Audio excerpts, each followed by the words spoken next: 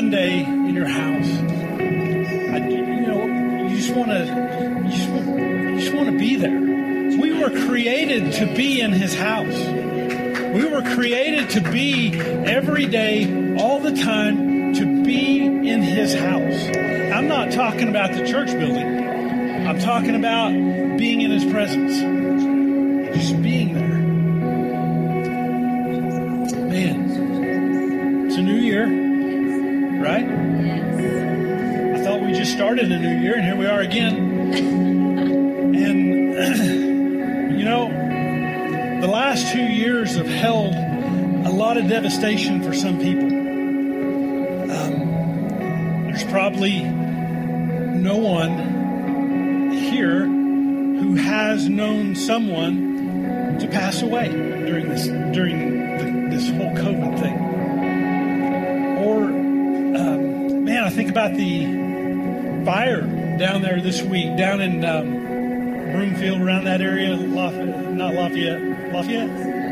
Boulder, Louisville. That's what I was thinking of. It had an L in it. I knew that. But the thing about it is thousands of people, their homes were reduced to nothing. And how does somebody walk through that? I mean, out of 1,000 homes lost in that fire, there had to be Christians in there, right? There had to have been sold out people in the presence of God in that whole deal. I mean, all the way from somebody who don't even care about God to somebody that loves Him so much. It happened. But here's the deal. The person who has God in their life will walk it out. They won't be they'll be hurt. It'll be hard to handle.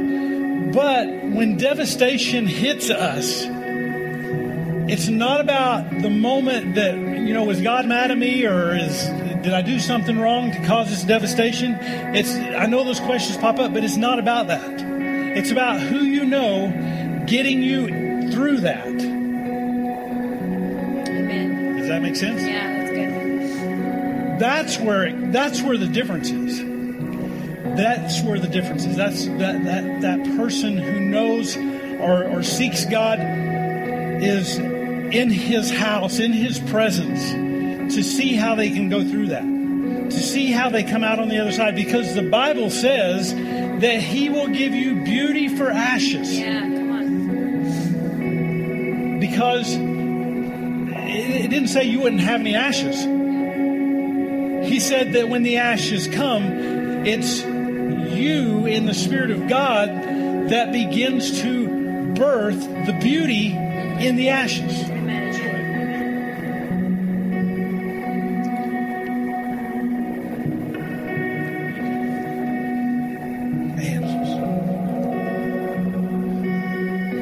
Father, right now in Jesus' name, God, we thank you. We are a congregation coming together today, and Father, we lift up those people who have lost homes. We lift up those people that on the Christian side of things. I pray, God, that you would drop in them the ability to walk through this and push that beauty out. But not only that, to be able to begin to witness to the people who lost things that didn't know you, and that can begin to become a community that is seeking you, God. So, Father, we lift up all the people who have lost things in that their lives are devastated, the people who have passed on because of this disease, this virus that's in our midst.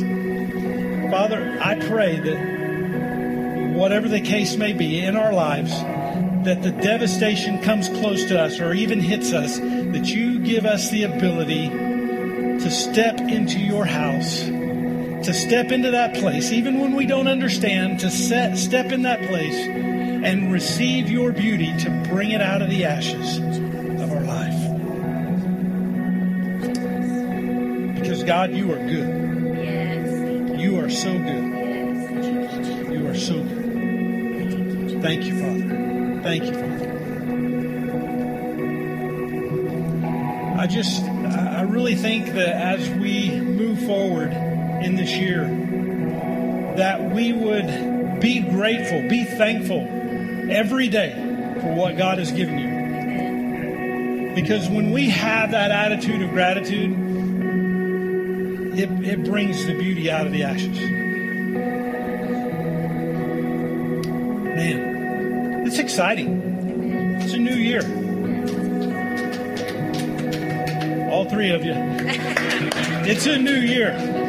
It's a new time. Amen? Amen. All right, well, here's what I want you to do. I want you to find somebody you haven't talked to today. And I want you to say, it's a new year, and I'm walking with you. All right? Find somebody. Go. Yeah.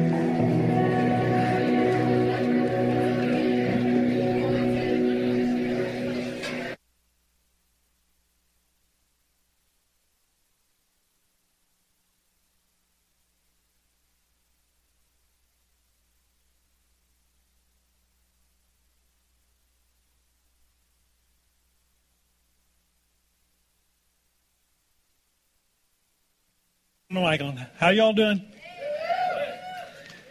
Well, it's good to see you guys. It's man, this was one of those freeze your nose hairs morning, wasn't it? I went out to feed my horse, and she had frost all over her, all on her whiskers and all that good stuff. I was hoping she'd make it through the night because it got so cold. I stepped out of there, and my nose froze on the inside, from the inside out, and it was cold. We haven't had any of that lately, so it's I could do without the bitter cold, but we did need the snow, and so it's a good thing. So my name is Darren Gleghorn. I'm the lead pastor here at Cowboy Church. If I've never got to meet you, I hope to at some point, and I just want to say thank you for coming. If this is your first time here, thank you for being here. One of the things we always say is that you're only a visitor once. After that, you're family. So next week we gather at your house, and you get to cook for us. Okay, now they won't come back. No, but seriously, we just we're so honored and blessed that you would choose to come here this morning and to get out of bed, even when it's so tempting to stay in bed on a cold day like this. But anyways, we live in Colorado, so duh. When we were having church in the indoor arena a few miles down the road back in 2003, 4, 5, 6, these were the kind of mornings that me and Lynette would be driving to church going, I hope nobody's there. It is so cold because we were inside this 120,000 square foot building, all 120 of us. And we would pull in the parking lot and people were showing up. And I was like, doggone, I was wanting some breakfast this morning. But days like this, we were in that cold arena having church, and God would show up and just be faithful as he could be. And it was pretty awesome. But thank God that we got a building, we got heaters. The heaters are working this week, and it's a good thing. Amen? All right. Well, first of the month, we always pray over the finances. If you've not been here very long, you'll notice that we don't pass a plate or a bag or a bucket or a hat. We don't pass any of that stuff. We don't take our time out to do an offering message, but it's not that we don't believe in offering. Got to keep the heat on somehow, right? It's not that we don't believe in offering. It's just that we have always done our offering a little bit different. So if you haven't heard the way we do it, we've got a table back in the back corner over there that when you walk out, you can give physically here, or you can do it online at n3c.tv. But because we leave that up to you, we pray over the finances at the beginning of the month for what God has done through you and what he will continue to do through you as you give offerings and tithe. Amen? So I want to read you a scripture and before we move forward with this, with me praying over you guys. It's in Malachi chapter 3, verse 10, and I want to explain to you kind of why we do things the way that we do. And here in verse 10 in Malachi chapter 3, it says, "Bring all the tithes into the storehouse, that there may be food in my house. And try me now in this, says the Lord of hosts, if I will not open for you the windows of heaven, and pour out on you such blessing that there will not be room enough to receive it." I want to be in that place, y'all. I want to be in that place where I have to tell God, quit. Close the windows for now. I've had enough. Nah. But it'd be pretty cool to tell God, you know what, I have enough. I don't need any more. But when we bring, the principle behind this scripture is that when we bring our tithes to his house, there'll be food in the house. See, back in those times, in the temple times, the priest ate the foods that were brought as an offering. They brought an offering to God, but the priests got to partake of that because they didn't have lands, properties that they could plow and grow stuff. God told the priests he wanted them in the temple to be able to bring revelation to the people. Are you with me? So they would eat from that. So the concept that I see from that now in this time, in this day and time, is the concept of where you are fed is where you give. Because he wants food in his house. So you've partaken of the food. Now it goes back into the place where you've been fed. And some people will say, well, that's the local church. That's, the church I go to. That's the storehouse. That is a storehouse, not the storehouse. The storehouse is for the people the men and women who have been called into ministry, ordained to teach the Word of God. And so whoever that is that you felt like is feeding your spirit, man, is who the tithe and the offering would go to. Does that make sense? And that's the way we do things around here. So when you tithe and give, then we as a church tithe and give. As guest ministers come in, as other people come in and ministries come in, we a lot of times will, all the time, we tithe and give them an offering. Amen? So we tithe as a church as you tithe as a churchgoer. And so one of the ministries we give to is a youth ministry in Israel, in Jerusalem. Downtown Jerusalem, a friend of mine's got a ministry, and we are able to give to them. This year, because of even your designation to go to Jerusalem, plus our tithe that we give at the end of the year to that ministry, we were able to give my friend Richard Frieden and his ministry $17,000. So Richard wanted to say thank you. So we have a video from him. So it's about 1.5 minutes, 2 minutes long. So if we could, Brad, could you go ahead and run that?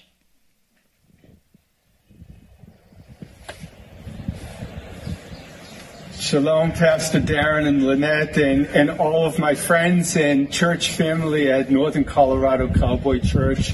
I am so incredibly moved and encouraged by your enormous generosity, the gift of God's provision that you sent to us for our work in Jerusalem, for the next generation.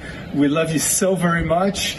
We're so incredibly encouraged, and we want to thank you from the bottom of our hearts for your really this miraculous provision that you sent to us. God bless you and keep you. God shine his face upon you and be gracious to each and every one of you. May he lift up his light upon each and every one of you and families represented there and grant you his peace, his shalom.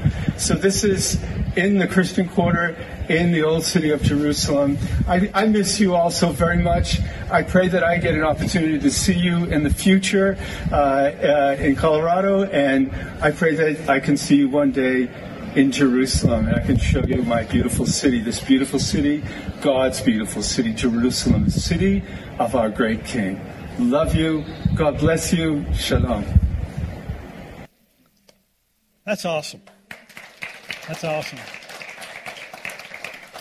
So if you're a tither, if you're a giver, and you give here, we sure appreciate it. If you give somewhere else, we say, do it. If God tells you to give to another ministry, then do it. Be obedient to God. Amen.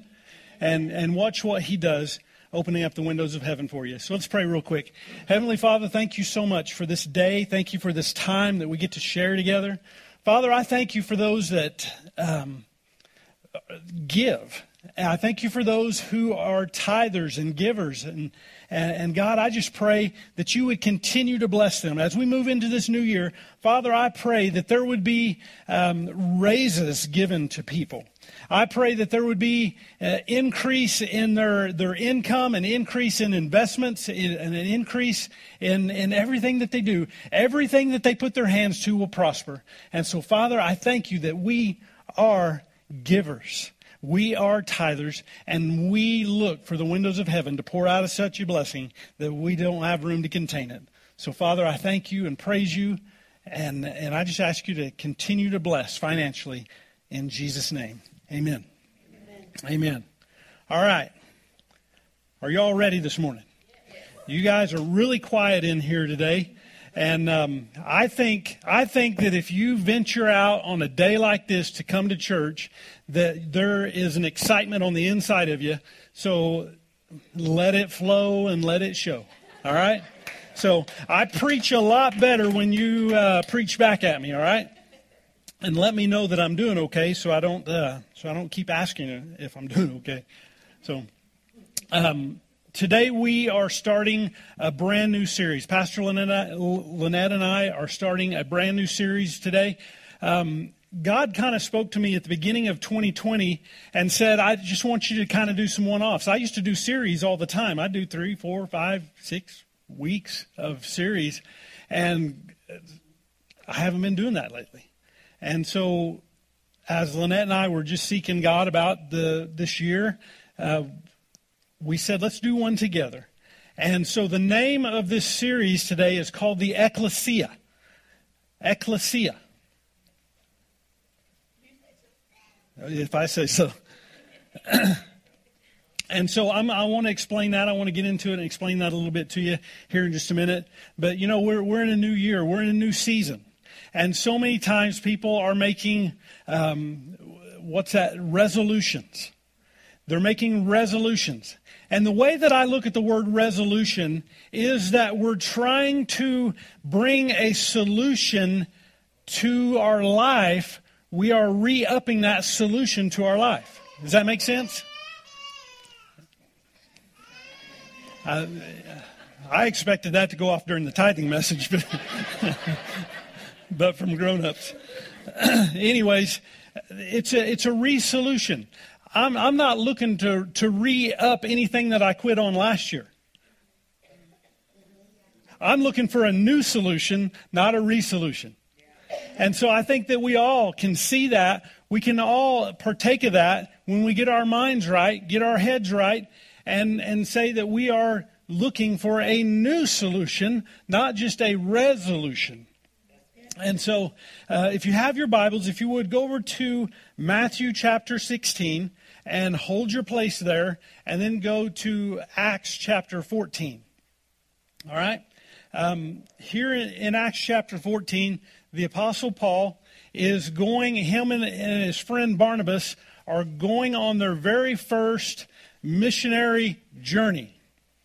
When you have a paper Bible, usually in the back of that Bible, there's a map on there that shows you Paul's missionary journeys. So this is, in Acts 14, is where he and Barnabas go on their first missionary journey, and to preach Jesus to people outside of Israel.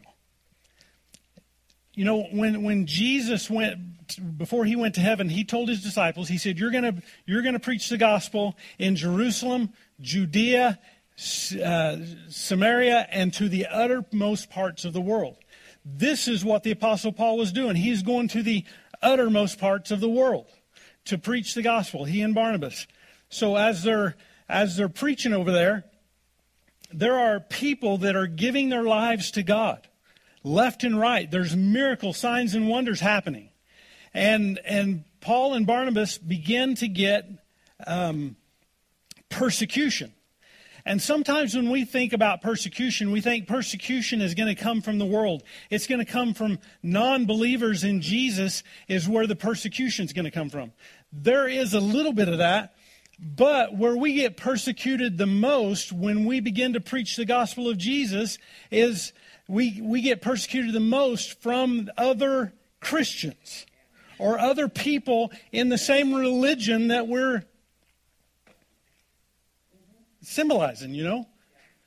And so when Paul and Barnabas began to get persecuted, it came from the Jews who were there that didn't believe in Jesus. Paul's own people began to persecute him. And there on that first missionary trip, he was stoned, not Colorado stoned. He was stoned with rocks. And they basically killed him. They said they presumed that he was dead, so they drug his body out of the city and threw him outside the city gates. And the believers that Paul had preached to gathered around him and called life back into him. And Paul got up and went back in the city and preached. Knots on his head and everything, you know. And so this is where we're at. He just began to preach again after he had been stoned to death, resurrected. He went back in, he preached, and then he left town. He and Barnabas took off following the path that they took out there. They began to make their way back towards Israel. They were out there for about 2 years preaching the gospel. And so here in Acts chapter 14, they began to backtrack some of the towns that they had been to already. And here in Acts chapter 14, verse 21, I want to start here, verse 21. It says, and when they had preached the gospel to that city and made many disciples, they returned to Lystra, Iconium, and Antioch, strengthening the souls of the disciples, exhorting them to continue in the faith, and saying, we must through many tribulations enter the kingdom of God. Kingdom of God ain't easy to get into, y'all. There's tribulations that come. It said, he goes on, and he said, verse 23, so when they had appointed elders in every church and prayed with fasting, they commended them to the Lord in whom they had believed. I want to stop right there. So the Apostle Paul and Barnabas, they go and in this 2-year journey, they go and they plant churches. They preach to people, and they're planting they're preaching the gospel to these people. These people are getting saved. And so they get saved. He gathers them up, and then he leaves town. And now he's making his way back, and he is amazed him and Barnabas are amazed at how many people continued the walk while they were gone and had formed gatherings all over the place. Listen, the Apostle Paul didn't have a book to tell him how to do this. It was the first time. It was the first time, and he didn't have instructions. He didn't have any person that's already done it come to him and say, hey, this is the way you do this. No, he's laying it down. He's the one that's cutting the path. And so the Apostle Paul sees this. He's amazed. He and Barnabas are amazed at these churches or these gatherings of people that have popped up. And it says that they went back there to strengthen their souls. How many of you know when your preacher is gone for a while, your soul begins to get a little barren because you're needing some of that revelation? So his purpose was to go into these towns where they had already preached and to strengthen their souls. Strengthening their souls means this, is they're living in a society that does not believe in God. And the weight and the pressure is coming upon them. And it's draining their strength in the spirit. So Paul comes back and he strengthens their soul to keep them tuned in to Jesus and strengthening them to the gospel that they had received of Jesus Christ. And then the Bible says that they exhorted them to continue. I love the word exhort because it means to encourage. And he comes in and all I can hear is this Joe Dirt sound. And he says, y'all just keep on keeping on. Just keep on keeping on. It's either Joe Dirt or Joel Osteen, one of the two. But you got to keep on keeping on. He's encouraging them that it's, it's tough, but keep on. Keep moving, keep going.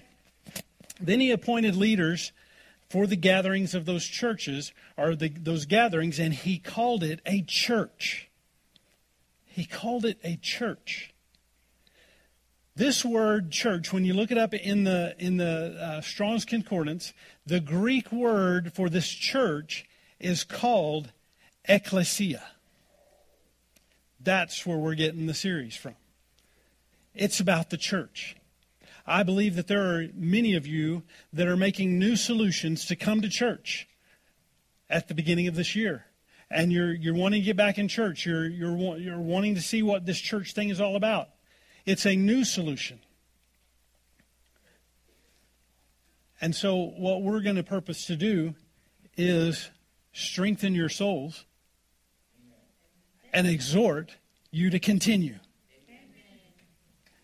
That's what this series is going to be about. That's what the Ekklesia is. And when I looked up the word Ekklesia, it's a really cool word because it's a compound word. Many of the Greek words are compound words. They take a root word here and a root word here, put them together, and get their definition off of them. So Ekklesia, the definition comes from the word ek, ek in the Greek, and ek means to be out of or from. Kaleo is the rest of that word. Ekklesia, kaleo, means to call by name. So when you put the two words together, that's the church is a people who are called by name out into the gospel. Does that make sense? It's being called by name. Church is not a building. Church is not a building. Church is a name that you have as a person. Church is not a building, it's a name. And the church is your name. It's your name. When God calls you out by name, you become the church.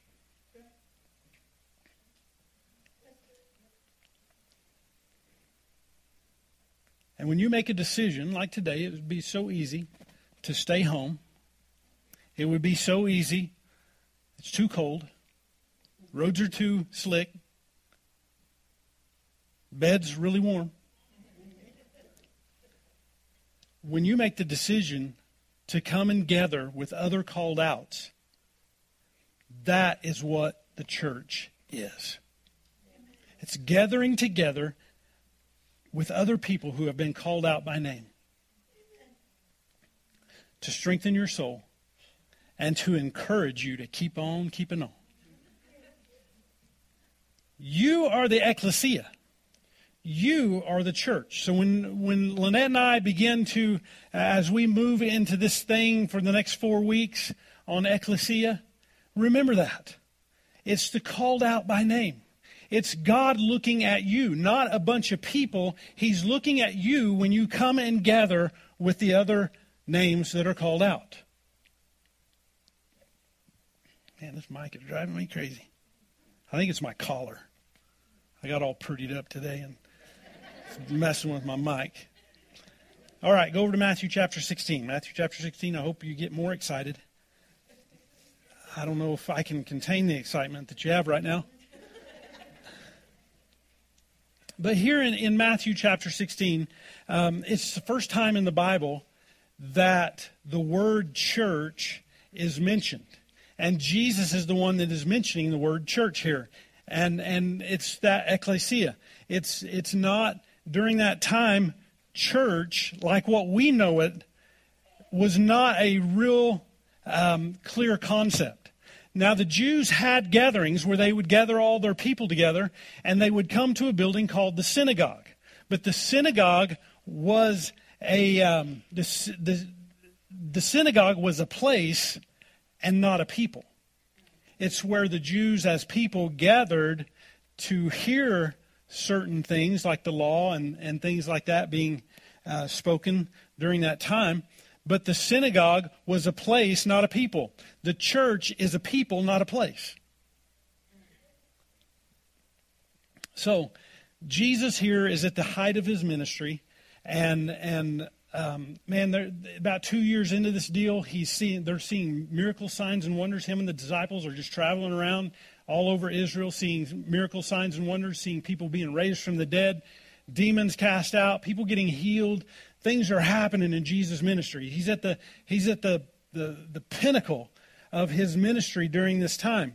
And so they had traveled up to a little town called Caesarea Philippi. Caesarea Philippi. And now Caesarea Philippi is in the northeastern corner, or up in the northeastern part of Israel.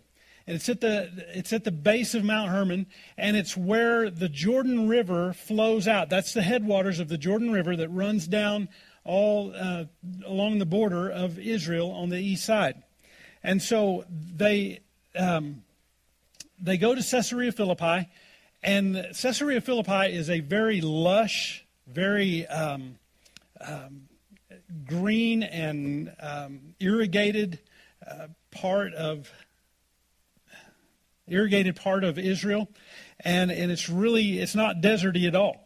And so Jesus goes there with his disciples, and as he's there with his disciples, they're within eyeshot of a cave temple called the Temple of Pan.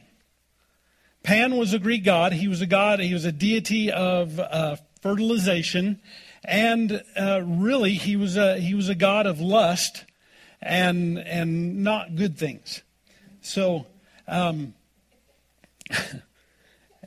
so this is the Mecca of pagan temples, and so inside that cave was what they thought to be a bottomless pit, and they called it the portal of Hades. They called it the place of the underworld. That in that place, Hades or hell or the place of the dead, that's where it was connected. And so people would come and worship there. Of course, not the Israelites. They were pagan people, Gentile people that would come and worship there. So Jesus, I think Jesus is standing down by the headwaters of the Jordan, and behind him is this temple of Pan. And that temple, people are lined up going in and out of that temple, worshiping this god Pan. And so Jesus is within eyeshot, and this is what he asks his disciples. Matthew chapter 16, verse 13 says this: When Jesus came into the region of Caesarea Philippi, he asked his disciples, saying, "Who do men say that I, the Son of Man, am?" So they said, some say John the Baptist, some Elijah, others Jeremiah or one of the prophets. And Jesus stopped them right there, and he said, "But who do you say that I am?" And they said, Simon Peter answered and said, "You are the Christ, the Messiah, the Son of the living God." And Jesus answered and said to him, "Blessed are you, Simon Bar-Jonah," or Simon, the son of Jonah, For flesh and blood has not revealed this to you, but my Father who is in heaven. So I want to stop right there for just a minute. Because Jesus said, who do you say that I am? Simon Peter, steps up and he says, you are the Christ, the Son of the living God. And Jesus looks at him and says, blessed are you. He says, high five, brother. He says, blessed are you. Flesh and blood didn't reveal this to you. In other words, your humanity did not reveal this to you. You didn't get this revelation by human reasoning or ideals or experiences. He said, you got this directly from the Spirit of God, the heart of God. And he says, you got it from my Father. The supernatural knowledge unveiled in this reality. He says, Peter, you are blessed. Then he goes on in verse 18. He says, verse 18 says, Jesus is talking. He says, and I also say to you that you are Peter, and on this rock I will build my church, and the gates of Hades shall not prevail against it. Jesus said, what you just said, what you discovered, Simon, I'm going to change your name to Peter. Because Peter means Petros, or it means a building stone. He says, you are a building stone, Peter. And he says, on this rock, what rock? I believe Jesus was standing there saying, blessed are you, Peter. I am the rock. He said, upon this rock, you shall build my church. He said, I am that revelation that was given to you, and being that revelation that was given to you, you as a building stone now become set on the foundational stone. This is where I build my church, not a building, not the temple that's behind them. It's not gathering in a something that man has done. You are gathering together in the revelation that God has given you that I am the Messiah. He says, and on this rock I will build my church. See, becoming a Christian for you and I, becoming a Christian is the difference between what we know and what is revealed.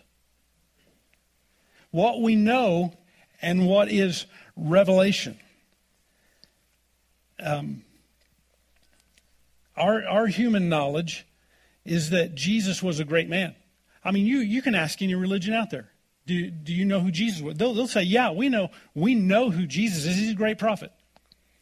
We've heard all about Jesus, but we don't worship Jesus. Because that's the knowledge. You have to have the knowledge that he is the Christ. He is the Christ. And when you realize that he is the Christ, and you accept him, you receive him as the Christ, now you become a Christian. That's where you become a Christian. Amen? So becoming a Christian is the difference between our human knowledge and the revelation that Jesus is the salvation of the world. So everyone who becomes a Christian, like Peter, becomes a building stone of Jesus' church. Are you with me? The cool thing is see, we think that when we come to Jesus, that we found him. That ain't the way it works. Because he found you. He called you out by name. And when he called you out by name, the revelation of he is the Christ dropped in you. And you said, Jesus is Lord. You called him by name. But he called you first. Whether you know it or not. Because God and Jesus and Holy Spirit together believe that everyone should have this. He's not keeping it from anyone. He's called everyone by name. He's called you by name. Even if you go by your middle name, he has called you by name. I go by my middle name. And we think we found Jesus, but he found us, and he called us by name. Amen? Amen. Back in February of 2000, Lynette and I were serving at a Cowboy church down in Colorado Springs. We were the associate pastors of that church. I did not want to be a pastor. I didn't even want to be associate pastor. We both didn't feel like that's what we needed to do and wanted to do. But what happens when God calls you by name? Things happen. And so our pastor, the guy him and his wife that we were serving, wanted to start a Cowboy church up here in Fort Collins because a lot of the kids that were young people that were going to that church were going to go to CSU. So he said, let's put something up there. There was no Cowboy ministry or Cowboy churches here at that time. And so we came up, we went on our first missionary journey up to Fort Collins. We had a connection up there with the Vineyard of the Rockies church. It used to be Fort Collins Vineyard, but now it's Church of the Rockies. And we went in and sat down with this pastor and talked about how we could start church up here. And they were going to help us with a room and things like that so we could begin to do that. But during that same time, we had this opportunity. And then a friend of ours called in Cowboy ministry. He said, I've started a church in Tucson, Arizona, and I want you guys to come and pastor it because I'm not pastoring it. He said, I started it. Now I want to hand it off so that I can go start others. So here in our lap was these two churches, two opportunities to have a church. One was established. The Tucson church was established. Already had a group of people that were giving to that church. We had accommodations to live there, and I mean it's a sweet deal.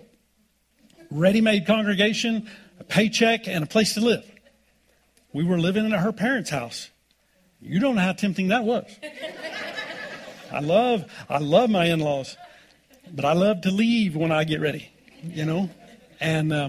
And I'm sure that they love trying to give us the right foot of fellowship right out the door.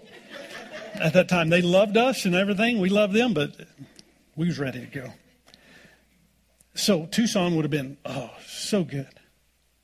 But God pointed us toward Northern Colorado to start Northern Colorado Cowboy Church. And the cool thing about it is when we were in talks with the Vineyard Church over in Fort Collins, Pastor Rick Olmsted was the lead pastor there at the time, and Rick told us something. It's something that I'll never forget, that Lynette and I will never forget. We've taken that and we have told other people that, helped other people get started in ministry based on that.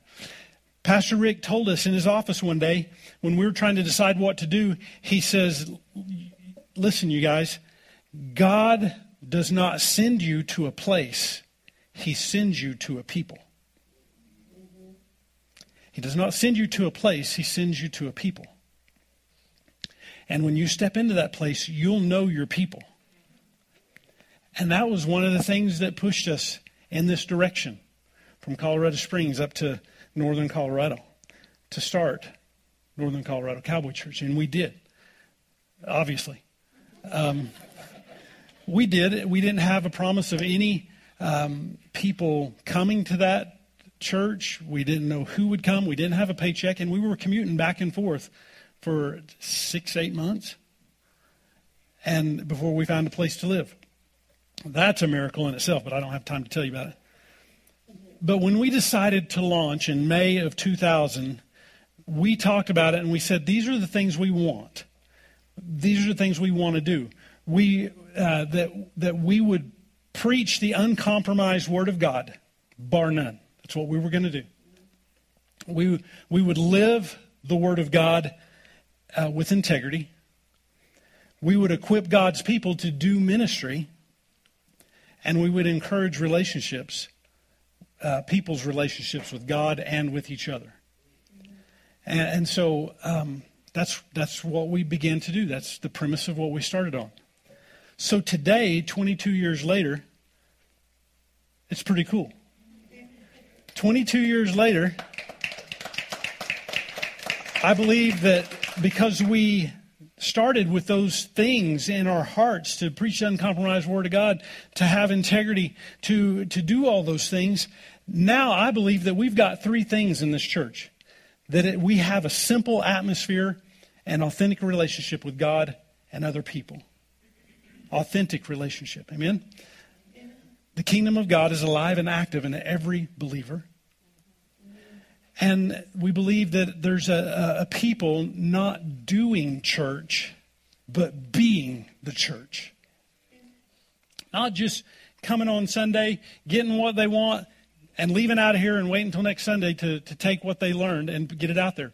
We want to be a people that when you come to church, you get something to take out into the world so that you can go be the church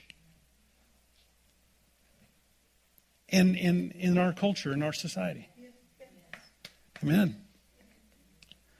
So we believe that God sent us to a people here in northern Colorado. He sent us to you. Every one of you. Say, I'm here today visiting. He sent us to you. He called us here. And you know, with technology breaking out, I never thought about that we was going to be on. All I thought, was if somebody come in and recorded it and put it on TBN or something like that. But now we've got live stream. There's people watching live right now all over the United States and probably the world. Because we did what we did back then. We were faithful to do what we did back then. And we believe God sent us to a people. God sent you to us. But more importantly, He sent us to you. I love this church. I love this church, not the building. I really can't stand the building. I'm thankful for it. I'm thankful for it. But I love the people who make up the church on the inside. That's what I come for. Amen?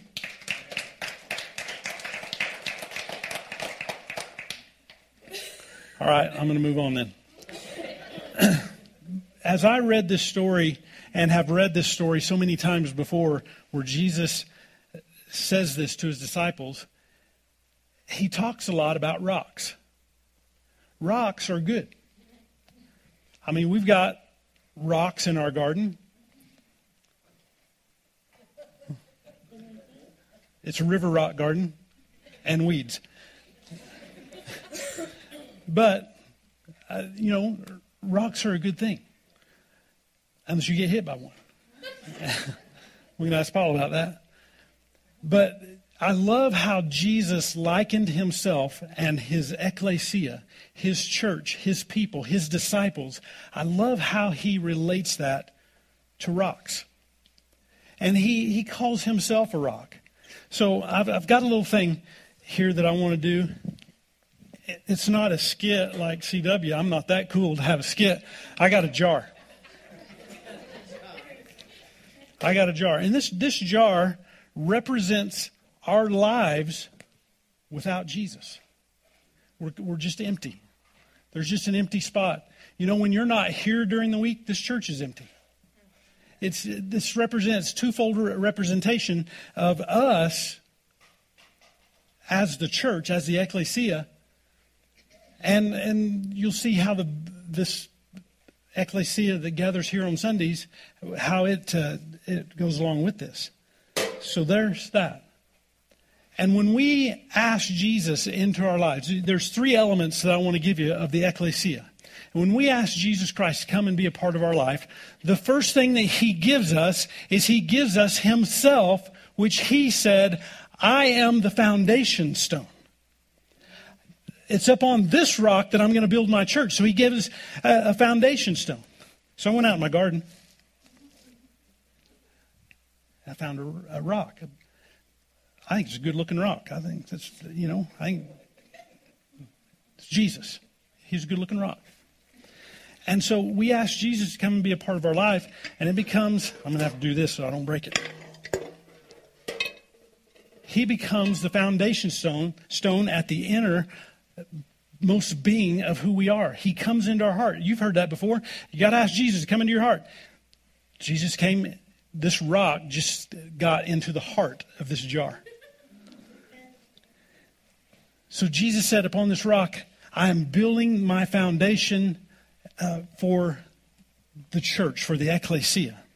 In Matthew chapter 7, verses 24 and 25, Jesus said this, therefore, whoever hears these sayings of mine and does them, I will liken him to a wise man who built his house upon the rock. And the rain descended, the floods came, and the winds blew and beat on that house, and it did not fall, for it was founded on the rock. Amen? Jesus is saying, you've got to hear and do what I'm telling you to do. When you ask me to come into your heart, you become the Ekklesia, because the foundation in the middle is Jesus. And we build our house upon the rock, not upon the sand. You remember that? Same parable that he's telling there. The one who built his house upon the sand was foolish. You've got to build upon the rock. Amen? Sand is religion. Are you hearing me? Sand is religion. But Jesus is the relationship, the rock, the foundation of heaven, of the Word. He's the foundation for all that. So the second thing that happens, we become like Peter. We become this building stone. And so we have to have, number two is we have to have support. In I'm here straining to get this out. I've heard this in many cultures, but because we're in the cowboy culture, I've heard it this way more than anything. Is, my relationship with Jesus is to just go out and saddle my horse, get on my horse and ride out across the prairie all by myself, and that's where I commune with God. Really. When you do that, you don't have a relationship with me. You don't have a relationship with anybody. You're not coming to church because you're going out there and you're counting it real noble. Now listen, I think there's a time and a place to get on your horsey and go for a ride and talk to Jesus. But when you have the attitude is I don't need church, all I need is my pasture by myself, that's not Ekklesia. You may have Jesus at the core of your heart. I'm not saying you're going to hell. I'm just saying that you are empty except for Jesus. And you don't commune with anybody else. You don't get together with anybody else to come into a place where you need support. We all need support. When people leave us, when people reject us, when people die, when people step out of your life, you need somebody, you need a bunch of somebodies that can come and gather around you. And that's where the building stone comes in. Peter, his name was changed to a building stone. And when Peter wrote his epistle, 1st and 2nd Peter, 1 Peter says, as living stones, we are being built up a spiritual house. He had a revelation of living stones.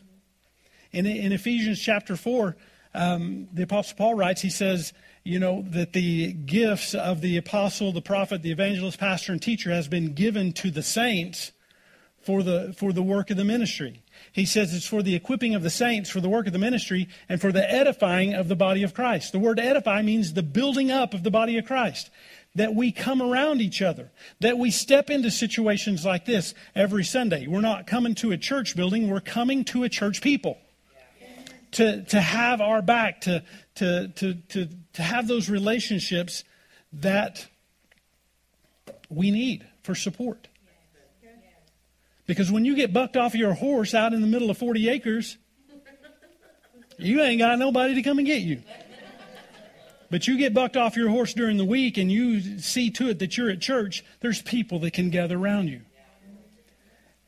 And so Hebrews 10:25 in the New Living Translation says, "And let us not neglect our meeting together as some people do, but encourage one another, especially now that the day of his return is drawing near." I've heard it from more than one person. I think we're living in the last of the last days. Have you heard that? You need people now more than ever. This is not a time to be the Lone Ranger. This is not a time to be away, have your foundation, but to be away from people. Because this is what happens in the power of together. You're building stones.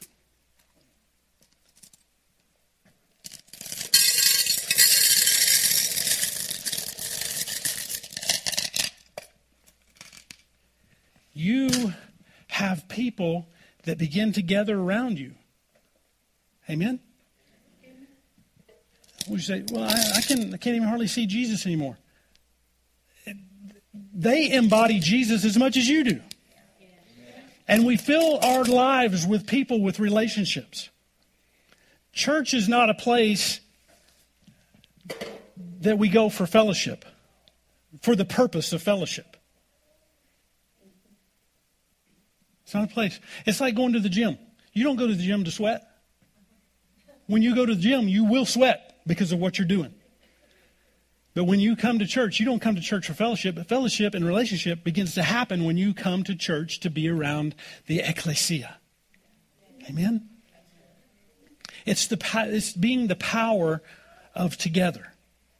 And it fills in the gaps of where we need relationships. Amen? And the third thing that we have is mortar. When you're building a house, or you've got rocks, like a rock fireplace, or you've got a brick house. We live in a brick house, and we need that mortar in there to stick those bricks together, right? And as we do that, see, it's the substance. The mortar is the substance that holds us together. We view church a lot of times as a perfectly organized building. And we even, in the Ekklesia, we can even say or have this view that the Ekklesia should be these perfectly proportioned bricks with just the right amount of mortar between the bricks to stick and keep everything together. But I want to tell you this. The Ekklesia is not perfect bricks put together in perfect spacing. Living stones are all different shapes and sizes. And what we need is something that begins to fill those gaps. I looked up the word mortar. I mean, I know what it is. But this is the way the definition says. It says, it fills and seals irregular gaps between the stones. I'm not shaped exactly like you. My spiritual walk is different probably than yours. The things that I do are, spiritually are probably not the same as yours. See, when you have perfect bricks with perfect spacing, you have this idea that everything is perfect. I grew up in churches like that. I've been to churches like that. But what I found when I became a pastor at a Cowboy church is that everybody's shape is different. Everybody is different, and we need that something that mortar that goes in there and holds us together. Because church is messy.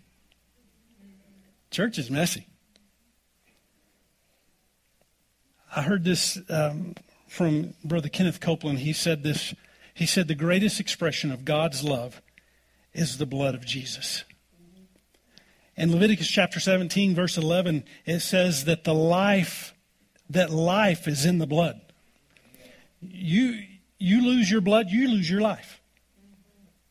You hunter guys out there go and shoot a elk, and you drain his blood. because he's dead.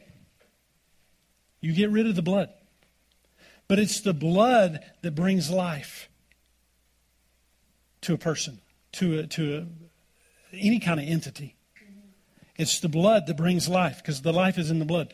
Andrew Murray, a preacher at the turn of the 20th century, he said this: all of the glorious things that the blood means, this is one of the most glorious.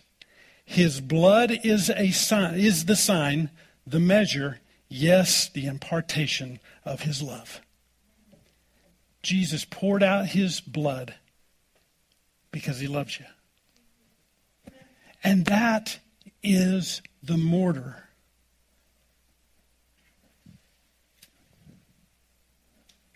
that binds us together. I don't want to spill this on me.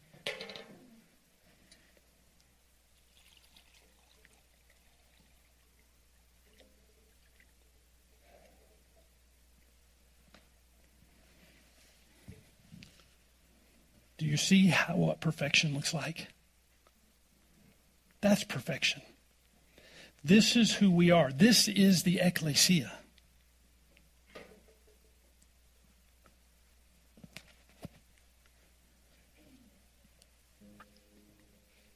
In 2 Corinthians 5, verse 14, the Apostle Paul writes, and he says, "For the love of Christ compels us, because we judge thus, that if one died for all, then all died."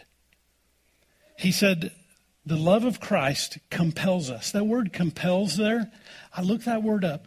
The word compels means to hold together. It's the love of Christ that holds us together, because he died for us and he gave us his blood so that we could become the Ekklesia, we could become the church, we could become the people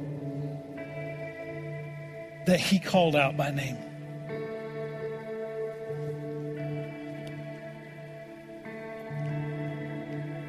This is likened to the house that Jesus built.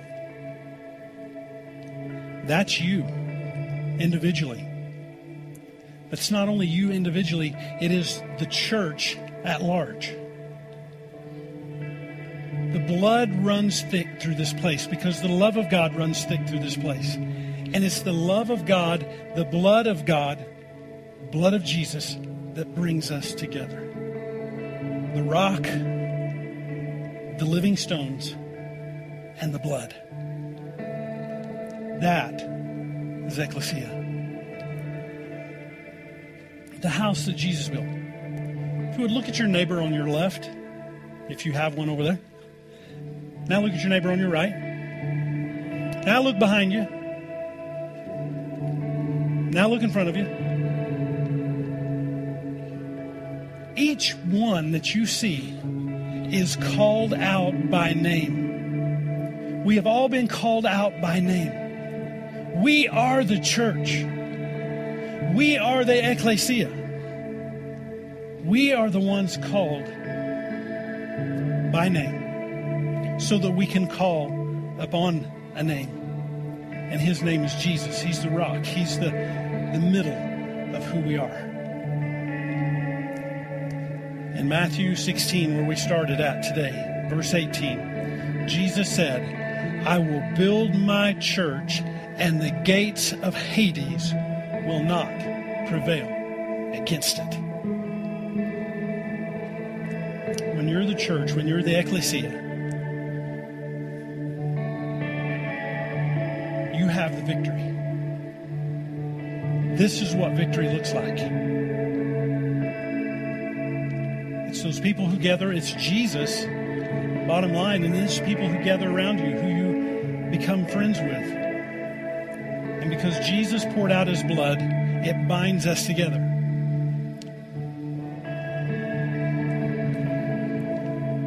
You say, "Pastor, what if I don't agree with them? What if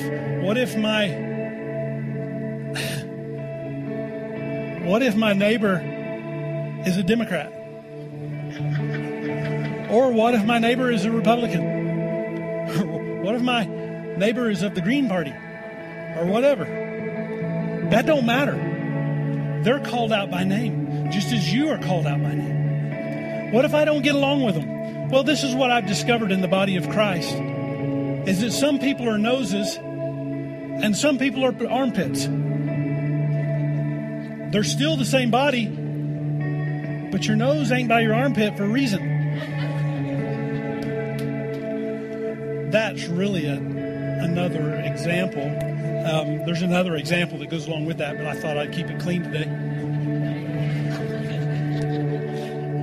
But the fact of the matter is, it doesn't matter. We've been bound by love. We've been bound by the blood of Jesus, and it don't matter. You don't have to agree on everything, but you do have to love each other, because that's what the Ekklesia does. See, if you're a staunch conservative, then you probably won't talk to a liberal too much, except to tell them how wrong and stupid they are.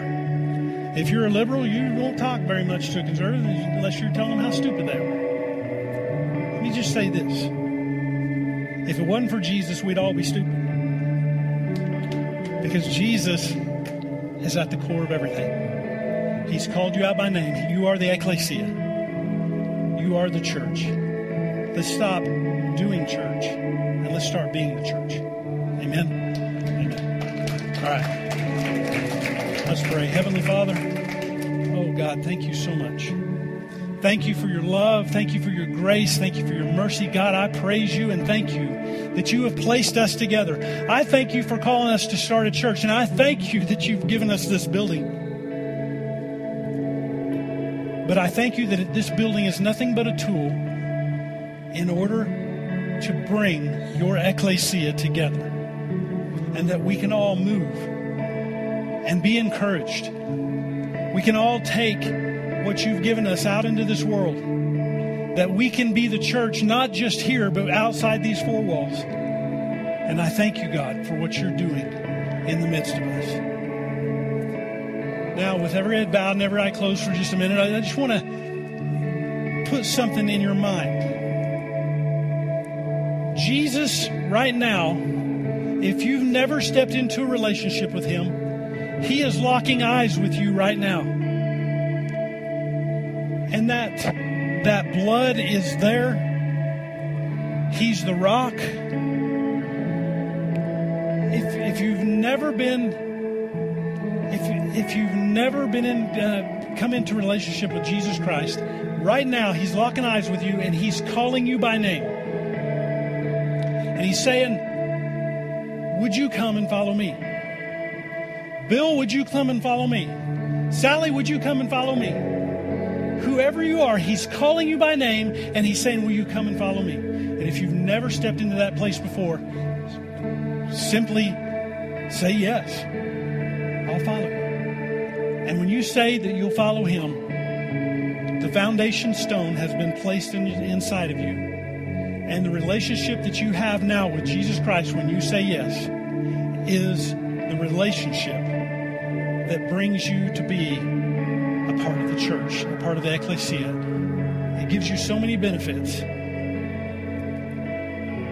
Saying yes to the Rock of Ages. Father, I pray for those right now that are saying yes. I pray for those that are humbling themselves and saying, Jesus, I need you.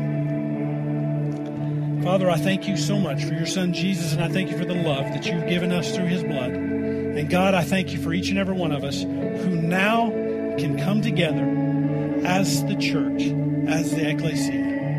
I praise you and I thank you, God, for what you're doing in our midst and continue to do to bring healing to our hearts, for encouraging us to keep on keeping on. I thank you for it in Jesus' name.